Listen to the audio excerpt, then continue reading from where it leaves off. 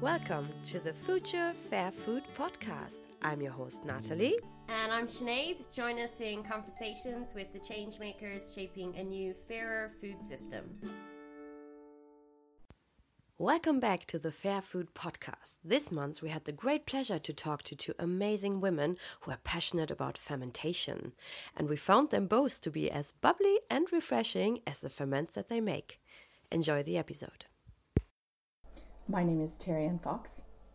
I am a fermentation enthusiast and food activist. Terry Ann, tell us, how did you get into fermentation? So about 10 years ago, I was living in San Francisco. Okay, so I've lived most of my adult life in San Francisco. Mm-hmm. I've just moved to Ireland about 19 months ago. 3 days and 4 hours. I'm just kidding. 55 minutes? No. So I was addicted to kombucha. Kombucha in the States, not in the States, I shouldn't say that. In San Francisco and California, it's become really mainstream. You know, you can go to any Walmart and you can get Synergy while you're waiting in line at the checkout. So about 10 years ago, it probably wasn't as popular, but I became addicted to it, and I was spending an awful lot of money on it. So for 12 ounces, you're talking anywhere between $3.50 to €8, depending on how small the brewery is. Yeah. And I thought this has to there has to be a way. So I did some research, and I went to my local co-op, which is a total hippy dippy Rainbow Grocery in San Francisco. It's heaven on earth, actually. But they didn't have a SCOBY. And I was like, well, heck, what am I going to do now? Went back home, went to another co-op. They didn't have it. So I ordered one online. Got the SCOBY home. I had bought 2 books. I watched YouTube videos. I was ready to make kombucha. The first batch that I made, I threw out. Yeah. Because if you've seen what a SCOBY looks like, it's not of this planet. You're like, this can't be good for me. This can't be right. I've done something wrong, you know? So I thought, and I read that it is going to look uneven. There's going to be some spotting, blah, blah. There were all these yeast strings, I remember, and I thought, this can't be right. So I started filtering it. That was the first thing I started to do, was put it through this fine mesh sieve. And I still thought the things that you're pulling out from that sieve, just the texture. I thought, no, threw it out, ordered another one, started over. But I remember at that time thinking, I wish there was a support group that I could connect with. Yeah. Or I wish that there was somebody who could show me how to do this. It turns out actually that my grandma used to make it back in the day. Ooh, when she was in her 60s. And we called it mushroom tea. And I think it does sort of look like, it's not a fungus at all, but it that's what the Russians call always it. Thought. Yeah. But I think because I heard that word before, that's why it was in my head that it is actually a mushroom. Yeah. Yes. And the Russians coined it, in their language, it's malinki gribami or gribi or something like that. Anyways, so we always told her she was drinking mushroom tea. She was way ahead of her time, clearly. Anyways, she was hip before it was hip. Yeah, cool. That's it. So I threw out the first batch, and then I got another one going, and then the rest is really history. Then I started I was only brewing a gallon at a time, and then I was 2 gallons or 3 gallons, and then I was giving it to all my neighbors and all my friends, and giving SCOBYs away to everyone that I met. Anyone who take them, because they grow. That's it. They grow. You can accumulate hundreds really quickly if you're brewing a lot of booch. So it started there, and then I got Sandor Katz's book. Wild Fermentation was his first book, and I from there it just became science in the kitchen, which is so much fun because I'm really dedicated to home cooking. Once I had children, we don't need any process. Is processed food that we purchase would be flour, dried beans, rice, sometimes pasta. But other than that, we try to make everything ourselves. So he's pretty much follows a similar type of diet. So I got that book and started making kraut. And that's where the addiction really began. It just spiraled from there. The kombucha and kraut were the beginning. And then I moved on to koji, miso, tempeh. We've made some soy sauce. Nice. Wow, loads of condiments, tons of varieties of vegetables. And no matter how advanced the method of fermentation is, we always go back to the fermented vegetables. They're so good. They never get old. And every combination creates completely different flavor profile. So it's never the same. It's never the same. And the other thing about fermented vegetables are so much about the flavor depends on the vegetable itself. And the the ambient temperature of the room in which it was fermented in. So every single batch is going to be a little bit different. And Sandor always says, like, every jar has a little bit of unknowable wildness, you know. Yeah. We don't know, you know. It's really local food, though, isn't it? It's total, especially here in Ireland. Like, I mean, it totally. couldn't be more. It's if it's that, you know, if it's so controlled by, as you say, what's in the room, the ambient temperature and everything else. Totally. It's actually unique to your kitchen. Totally. And amazing. And the season. I mean, yeah. So I suppose because this is the first method of preserving food that we know as human beings, it allowed us to obviously take the abundance certain times of the year and preserve them for enjoying later. I think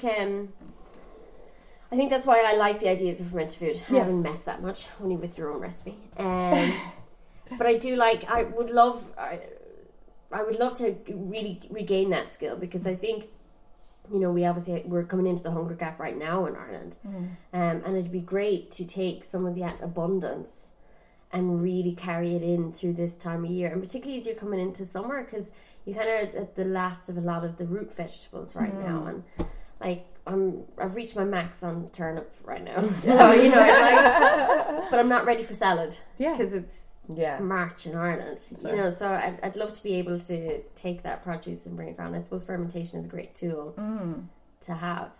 Is it hard for someone to start? It couldn't be easier. I mean, all you need is a jar, a vegetable, and a bit of salt, and that's really it. And if you're following the sauerkraut method, which is my favorite, it's kind of finely chopping the vegetable so you can have enough surface space for the salt to penetrate, and you can use its own brine to flavor it rather than adding water. Okay. Like a pickle brining vegetables, for example. I love it. There's so much in Ireland too. Like, we're so lucky with the climate that we have, that there is fresh food available all year long. And if you're lucky enough to have a little polytunnel or some kind of cover, the possibilities are endless. Yeah. What can you not ferment, or is there anything that you cannot ferment? There's nothing. Like any living plant can be fermented.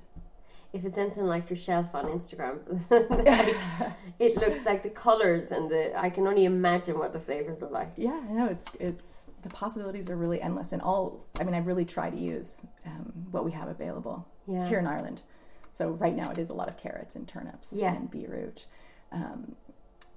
Or there's still some cabbages left over. Like Nerney Farm had a lot of cabbages this year, and they kept them in cold storage, and they're in great shape. Yeah, I love cabbage ferments. I know they're really, really basic, but they're so delicious, and they really maintain crunch for a really long time.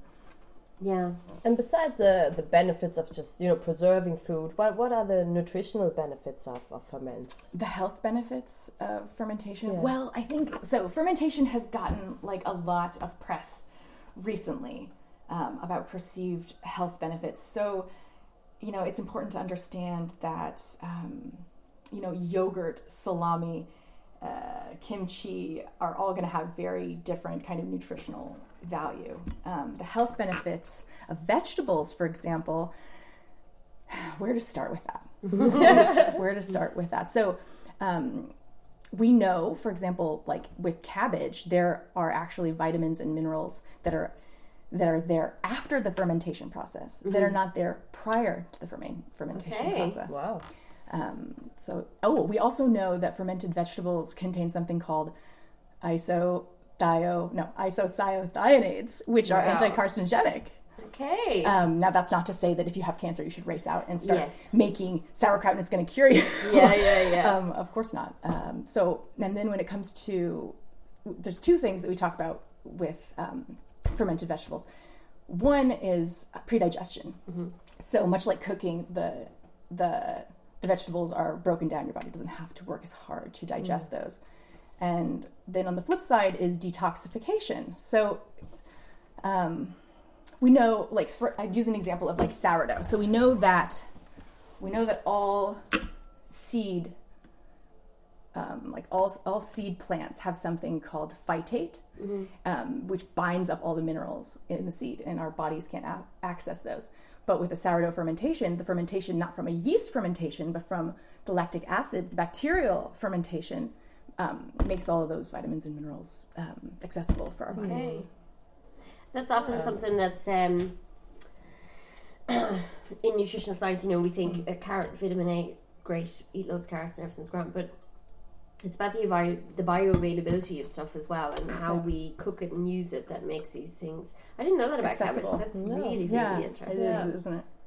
To think that you can, by fermenting it, which you think, you know, right, for fermentation, the first thing is kind of extending the season. You know, you're saving this to bring it in, but actually you're adding a whole new nutritional profile. That's it. And it's not just that. Then it's probiotics and prebiotics. So it's like, it's not really like, why should I eat sauerkraut? It's like, why shouldn't I eat sauerkraut? Yeah. I get it. That brings me to your post that you had the other day on Instagram. And it was about the sterilization and the homogenization of diets.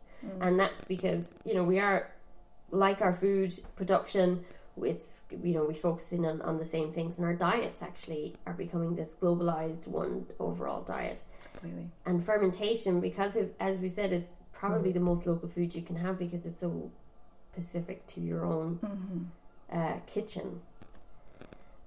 I loved the way you kind of took fermentation as a tool that you can take action, I suppose, against that. That's it. It could be a political act. Yeah. That's for sure. It's a new way of looking at it that I'd never kind of thought about before. You know, you think fermentation, you think the practicalities extended or whatever else, but actually it is. It's a way for me to take back control of that sterilization of diets, even. Yes, and the experience just as well, because what do we love to do most as humans? I mean, so much about the way we socialize is around food. And what better way to like show love and appreciation for those you love, but bringing something that you made yourself, or something that you grew yourself, or something that your neighbor grew and that you made. You know, it's a great way to connect people too and community. Yeah, resurrect these ancient traditions. Yeah, so much to be said for it. Well, even like, you know, Ireland and its bog butters. Like, do you know, a lot of the butters that we have today aren't any of the cultured butters that would have been so common before. You know, like even when I talked to MJ's mum, who used to make butter, and where they'd leave it in different places and how it would give different flavors. So there's a seasonality to the butter in the cow itself, but also in how it's done. So do they add, I don't know that much about culturing butter, but do they add, is it like a backslop method? Do they keep a little bit of butter to inoculate the next No, group most of them add in stuff now to traditionally. Butters. Traditionally, I think it was, it was all made with wooden bats, and actually would have housed the bacteria and started there. MJ's mum had a bowl. Sure. That they would just keep doing this with the butter to round it.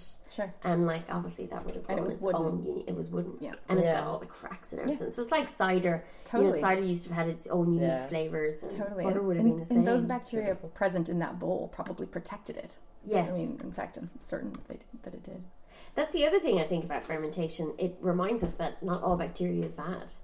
I mean, it's like, this is like what we have to, this is the biggest part of it to me, is we have to change the way people think about bacteria, period, for our health. You know, this is the first time in human history that we've had to talk about introducing bacteria back into our gut, because all of these, you know, it's fact now. All of the systems in our body are directly connected to our gut health. And if we're not eating living foods and real foods, you know, we're doing serious damage to ourselves. Yeah, we have more and more research that can back that up now, and now what they found, the gut-brain connection, how it even influences our mood and influences serotonin depression, and so finally there is the scientific base for the things that kind of we knew already all along. The humans knew instinctively. I mean, fermentation is not, you know, it's not an invention. No, this is a naturally occurring process. We didn't even like discover it. I mean, animals ferment foods. I mean, it's much like fire, you know. We but what we've done as humans, as we've harnessed this invisible life force, and we have figured out how food changes over time, and we can create these conditions in order to make, you know, these foods, right? So it's really, I mean, it's amazing stuff. And we've even lost so many of our cooking skills. And fermentation is such a null skill and such a simple skill that once you learn it, you are extending the life of that vegetable for your own health. Like, there's a great sense of empowerment there as well to kind of go, I can eat this. Yeah.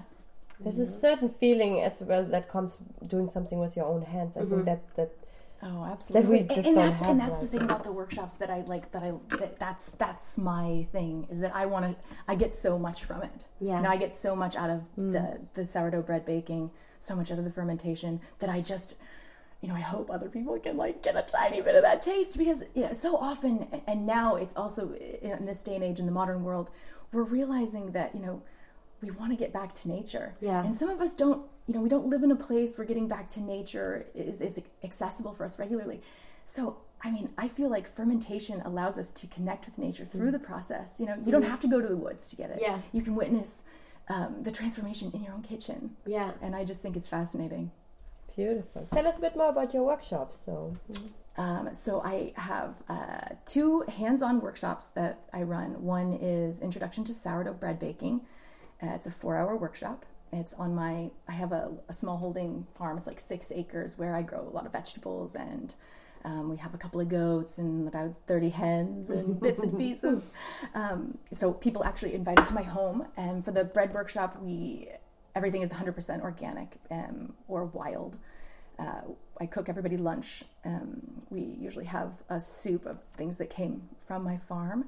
And I bake fresh bread, obviously, to taste, and then I offer an array of wacky ferments, whatever season it is. In summer, I often don't have any cabbage left, so we might have a Chinese cabbage of some kind, like a kimchi. But you don't need cabbage to ferment. Anything goes. Courgette is beautiful. Spicy peppers, gorgeous. And then combining those with whatever fresh herbs you have, even dried fruits. Anyway, we have an excellent lunch. Everyone really enjoys the lunch. And everyone takes their bread home to bake. So we work through the whole process, start to finish. It's a 4-hour workshop, and then they take their bread home to bake. And we also have a WhatsApp group with every workshop, so people can troubleshoot with me when they get home, because it can be pretty tricky. And then the fermentation workshop is really taken off. It's a 3-hour workshop, and it's hands-on. It's in the wintertime, because we've had cabbages available from Deirdre, luckily, and everything that we use is from a farm that isn't more than 30 miles away. Yeah. You know what I mean? If we can't source everything from my own garden, we work through the kraut process start to finish, and then we break for snacks. Everybody samples the bread then, and samples all of the variety of fermented goodies, and then the second half of the workshop is kombucha, and we work through that process. And everyone goes home with the culture. They go home with their finished kraut and instructions on how to take care of it and how to manage it. And the same for the kombucha. It's been really successful. When I came to Ireland, I want to bake bread, right? So I want to bake sourdough bread, and I've been trying to build an oven, but I had to get planning, and it's been a process.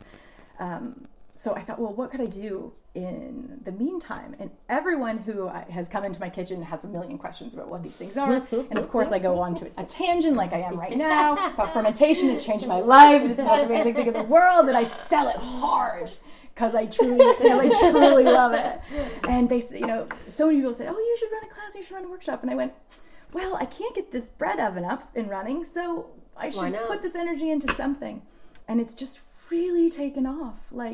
And the best part of it is that I'm in contact with every single person that has taken the workshops. Yeah. Because we have these troubleshooting groups. Everyone gets added to a bigger group. So the people with more experience can also lend advice. It's not just me having to answer every single question. It's a real community, isn't it? It's a total community. Yeah. And there's so much success in it, your mom, for example, took both of the workshops, and her bread, when you see the pictures of people's bread turning out. My WhatsApp was just all the krauts. It was great. The kombucha, and then it was the bread, and there must be about 3 different shots of the bread from different angles. She's like, look at the bread. I know. It's so great. It's so great. And there are people who, they do the kraut, and then they go on with their water kefir, and they're getting different yogurt starters to try, and it's just it's awesome to see, and it's such a great it's a great way to share food.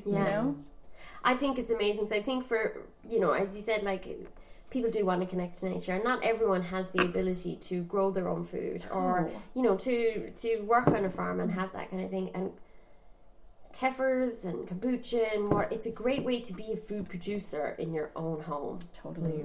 By taking quality vegetables from good farmers and then taking that, and then you can create your own stuff, and as I said, unique to your own kitchen.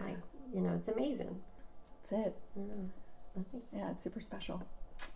Yay, fermentation! Yay! I need a little flag. No, but that's it. Breaking the homogenization of our experience. It's not just food, it's everything. Hi, my name is Christine, and I am the owner of Kayla, and this is Buster. He will be making sure that there's no... He's on security. He's on security. For people listening and the noise in the background, it's nice because we're in a mobile brewery. Yes. It must be the only one in Ireland. Yeah, it is the only mobile brewery in Ireland. And you make kombucha? I do. Okay, tell us about your kombucha, because what I love about your kombucha is it is really wild. Yeah, so I suppose we start with well water. So I'm based at Western Herds Brewery. I love using well water. I like using something that's really natural and the minerals, and you don't have anything added in for the competition of the good bacteria. So I got to know these guys really well when I started using their water, and I moved my little mobile brewery up, and we have a great relationship now. So that's the start of it, and I really like that side of it. And then there is, so I use Solaris' tea in Galway. They get really great loose leaf teas. They visit the people in the villages that pick the tea and stuff like that. So that's a really good tea to use. And then they call that fair trade, fair chain. Yeah, and it's great because it's really empowering their villages, and it's kind of keeping their culture alive. So I love the idea that that's where the tea comes from, and then that you're already starting with kind of good vibes in it as well. So I like that as well. And then I mix in water kefir as well. So that's the first two brews, and then because I mix in the water kefir and the kombucha, I got it tested and it has a higher bacteria count and more diversity.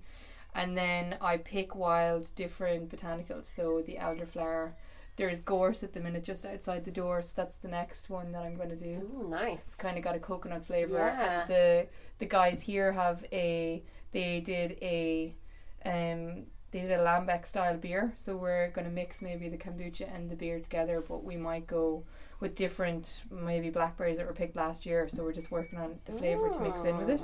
So that was brewed in oak, and then I brew in oak as well for the kombucha and the water kefir, and then I mix in the botanical, and then it's finished in the glass, and then I filter it, and then I leave it just naturally carbonate. It gets filled into the bottles then, so I use dark bottles because they are light sensitive, the good bacteria, so just to make sure that it's kind of as vital as possible when you're drinking it. So that's kind of most of the info on that, and then I give a 50 cent off discount if someone brings back the bottle, and then obviously it's done in a mobile brewery, so that's kind of it. And then everything that's used then is composted out the back, and then essentially it doesn't go back exactly where I picked stuff, but I like the idea that the waste goes back to where the botanicals are picked from.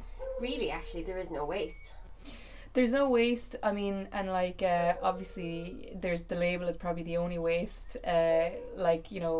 You can, but that's where you're kind of getting a bit too obsessive. You could actually reuse the bottle cap as well. So then it could be, but then, it's a bit ridiculous. Yeah. That's it. So, it is, that's what I love about it. I love the fact that you're working mostly with water, because I really like water in all senses.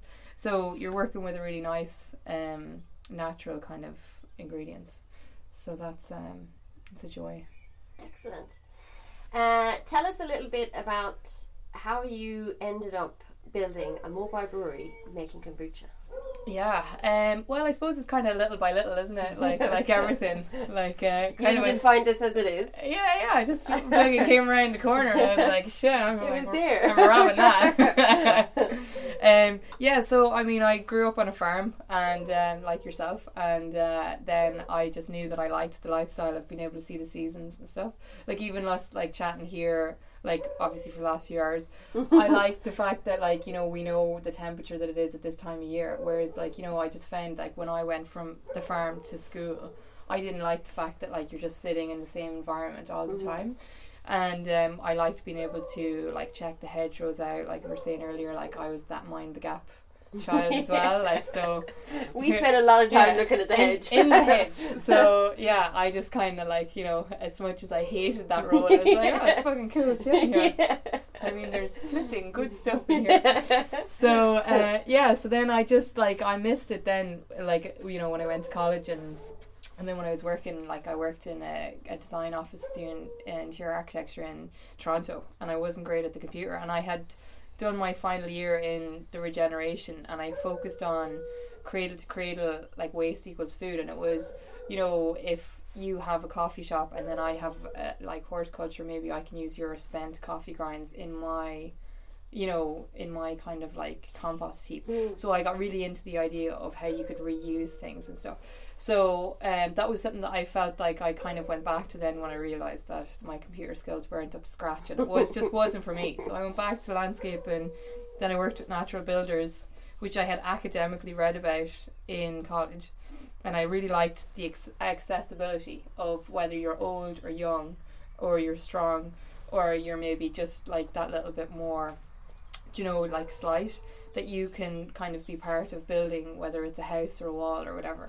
So then I travelled by bike down the Pacific Northwest to learn from more people who were doing stuff like whether it was agriculture or like woodworking, and kind of just, you know, working with their hands, because I knew that I was good at working with my hands and I liked working with people, and I wasn't great at working with the computer. So that was my focus, to have a job where I worked outside, and that it was quite kind of like what I grew up with. So yeah, and also to have your dog come to work like Buster there. He's singing a tune in the background. Pick me, I want to talk. So like you wouldn't get that in an office, really, would you? No. So that, and the birds as well, is a great backdrop. So I just learned a lot of really good stuff from people, and just like there was that focus of how can you make it profitable as well, because like, you know, the thing of it is, on our farm it was obviously heavily subsidized by, you know, both of my parents having their own jobs and the single farm payment. So I just didn't want to rely on that, and it was one of the reasons why I was told to go to college instead of like doing something in that industry. So that's where fermentation kind of kept coming up, where you have a shelf life. And then also like I started doing broths first, and I still do broth. But the thing about kombucha versus the broth for me is the kombucha is easier to do, because, you know, it's not as, I'm not lifting like 20 kg of bones in and out.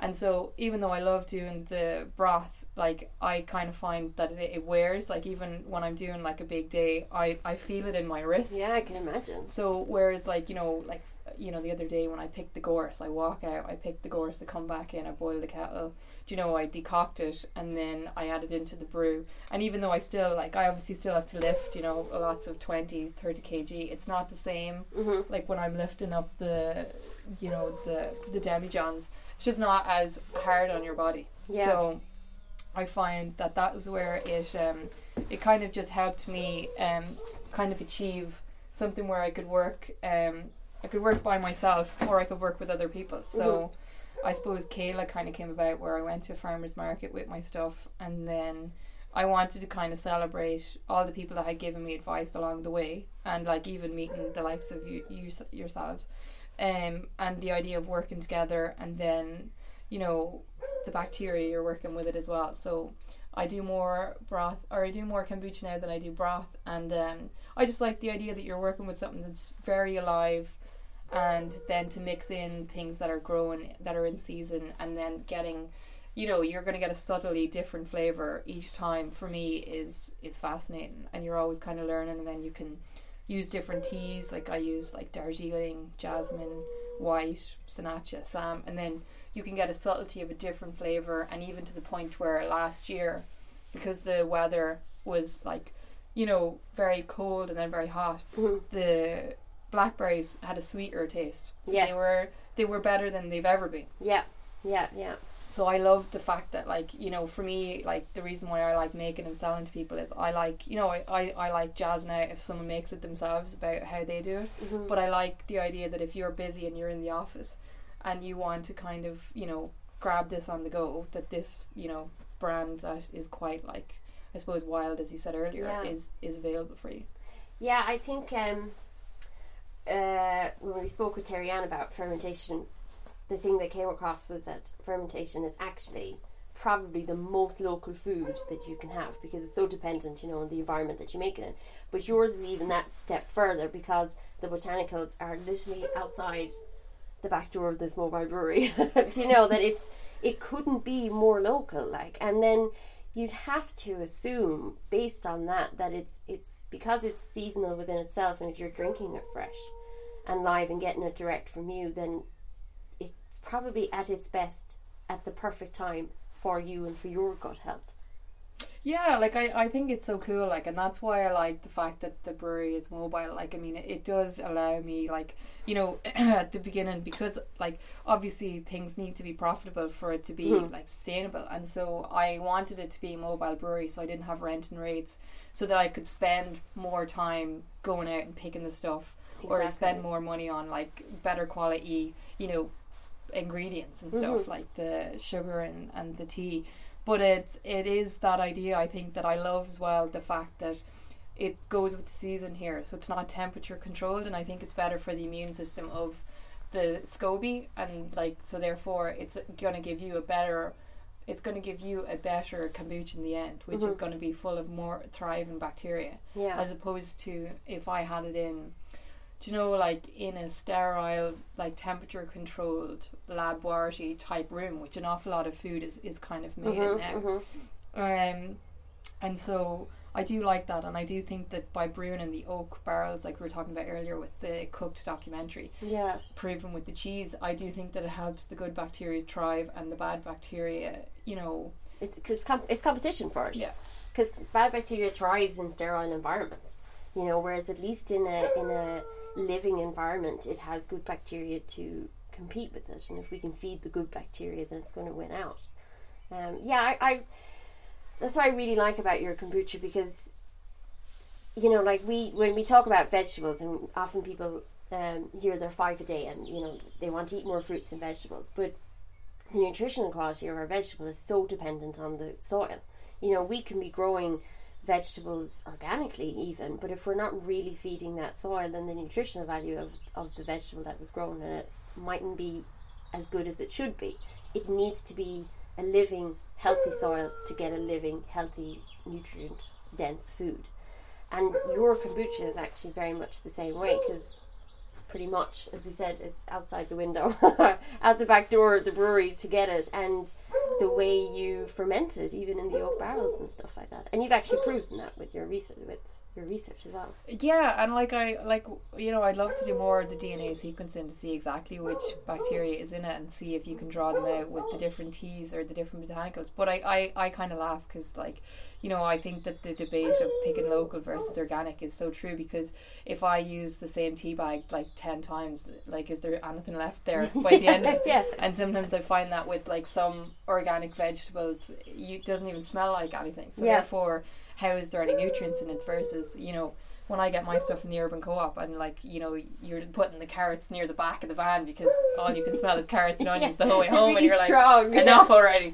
So I find that's the same here, where, like, I really like picking it, like, wild, because I just think that sometimes, you know, I really like forage stuff because it has to survive the elements, and then it's almost like a stronger. And the thing I love about fermentation is it makes whatever the medicinal or the nutrients 10 times more bioavailable, because obviously you're probably giving, like, you know, because I'm not science trained, it's just all stuff that I've kind of read, and it's out there to be read, but it's just probably giving it in a form that your body recognizes, a bit like soaking and sprouting. So I think it's fascinating to be able to marry something that has a medicinal purpose, like with meadowsweet, it's good for pain relief because of the salicylic acid, it's good for fever, and it was, given to people in their bouquets for a happy marriage and joy. It's called June Bride.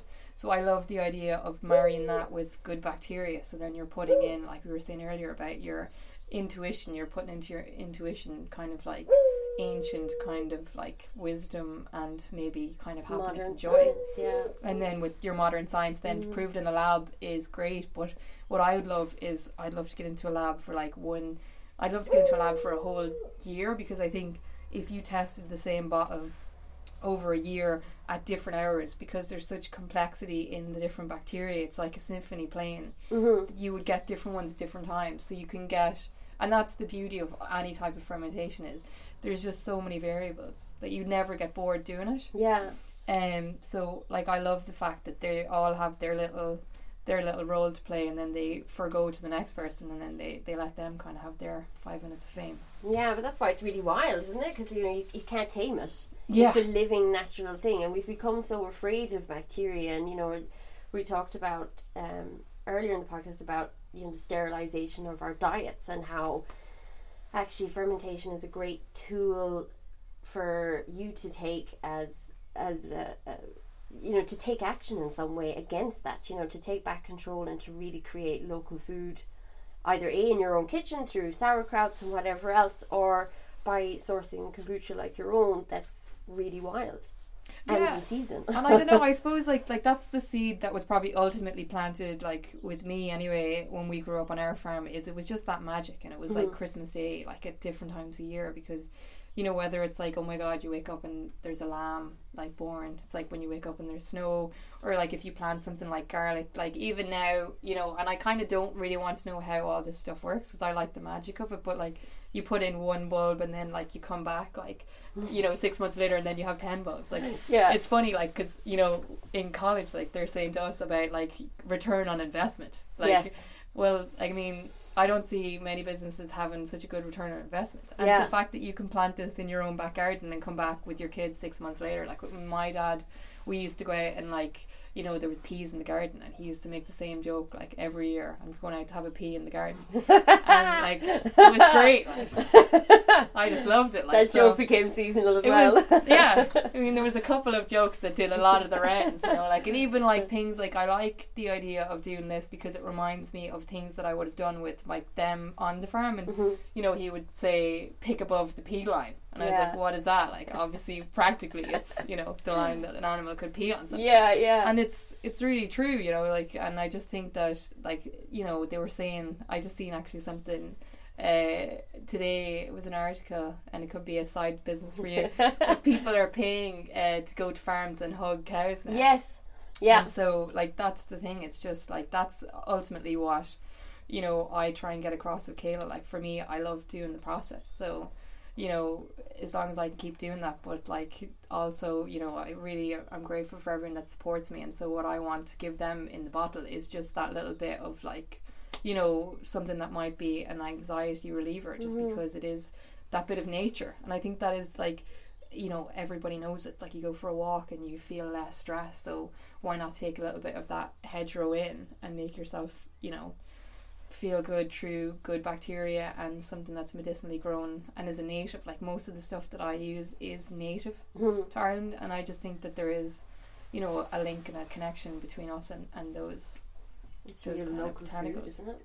It's really, really local, like, which is often so forgotten. Like our diet is so global that we have forgotten how to be in tune with the seasons, and you'd assume that would have an impact on our health and our diet, because we don't, like I remember Camilla from Momo mentioned before about how, in summer the body's craving the lighter stuff, which is why salads are great, and strawberries and all the, in the Irish diet. And then in winter we get a lot of tubers and, rich, heavy veg that you have to mash and, add other stuff to. And that would make sense. Whereas now we're kind of eating salads in winter and turnips in June, But and it's funny because like, I mean, I traveled and I worked with different people, and then I liked kind of like, I got really into like, I really loved seeing their soil. And like I just like wanted to, like, you'd be like, okay, just be cool, but like I'd be like, I just want to go out and like dig at their soil, because it is like, and that's I suppose where I first got really into bacteria. I worked with a guy He was an ex-rock dude. I can't remember what they're called. Geologist. Geologist. Okay, yeah. And so he got really into horticulture, and he was really into the soil and compost and stuff like that. So I learned a lot from him. When I was learning about the different things that were grown in the different areas, and as you kind of study the plants and stuff like that, like here we have an awful lot of like different kind of leafy stuff that grows. It's really good for your lungs. Like I'm sure have you seen that kind of weed? It's everywhere. It's like plantain, it's called. Yes. And it has that stringy thing. It's really good for the lungs. And then there's a bunch of other things that are good for respiratory. And even I was in talking to a shop, and I said, look, if you want to make a certain flavour for something, whether it's medicinal or something that people want, we can do that. And he was like, oh, let's do respiratory. But like the guy who was teaching me about the compost, that was in Hawaii, and they have loads of like plants for fungal because they don't get the cold season. Okay. The funguses don't die. So then what happens when you get sick over there is you get a fungus. So then all of their plants are based on fungus. And even if you look at the likes of gorse and primrose, all of the kind of yellow flowers have kind of some element of like mood lifters. Because at this time of year we would obviously probably be that little bit fed up of winter. Yeah. So therefore you take something like gorse and then you drink that in a fermented food, and then you have something in your gut that's kind of going, okay, look, I'll get through this last crappy bit of weather before I move on to, you know, the next thing that might come in, which is elderflower, which when you drink that, it's full of immune boosters and vitamin C. So therefore you're banking up your immune boosting before the winter hits, and then you get the berries, which is a more stronger version of, okay, now I actually have the cold or the flu, so I'm going to take a stronger version of this at this time of year. So I think that like that's what I love, like, and I do rose and hawthorn as well. I love doing them as a combo because rose is really good for, like, it's good for kind of skin, hair, nails, and I think it's also good for kind of like, you know, menopause, kind of like PMS, all that kind of stuff as well. So it's quite a feminine one. And then hawthorn is good for the heart. It regulates the heart if you have high or low blood pressure. And it's also good for grief. So whether it's like male or female who's drinking it, I just find it quite a relaxing, kind of like earthy, kind of like uplift. Like I find when I pick the hawthorn, I find it very relaxing to be around that tree. And so in the winter then you would pick the berries, and there's just that little bit more of a body to them that's less kind of like, I find all the summer ones that are floral are quite light and up and like summer, you know, festive. Yeah, and you can feel it in your tongue as well. Like I just had your meadowsweet, you know, and you can just feel that, like, instantly. To me, obviously the smell, I'm thinking summers and all that kind of stuff. Like, you can really, really taste the seasons without being overly kind of like sounding like a Hallmark marketing, without sounding like a card. Taste the hedgerow. Taste the hedgerow. But it reminds me, like, and I love, like, even when you were saying that you wanted the quotes for International Women's Day, like, the thing I love about like this kind of stuff is I like that it's so engaging in the senses where different smells like transport you back to different times, and that's scientifically proven that you know, the sense of smell, you know, is the strongest memory puller.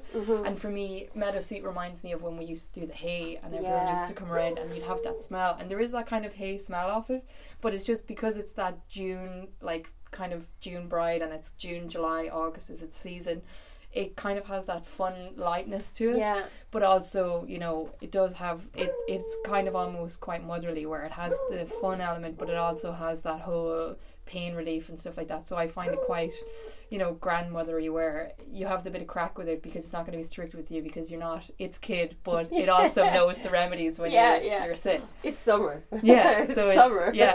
In the plant. It's light. So I don't know, I find that's the beauty of fermentation and plants. They all have a story, and there is that folklore, and we talked about that earlier with you and the clarified butter. Like, it's the ability to meet different people who are really into kind of agriculture and land, and then they always have a story, whether it's their own discoveries, or it's their family's discoveries, or they've read a book about kind of things like the bog butter or like stuff like that. I just find that's kind of the cream on top. It's kind of the connection, isn't it?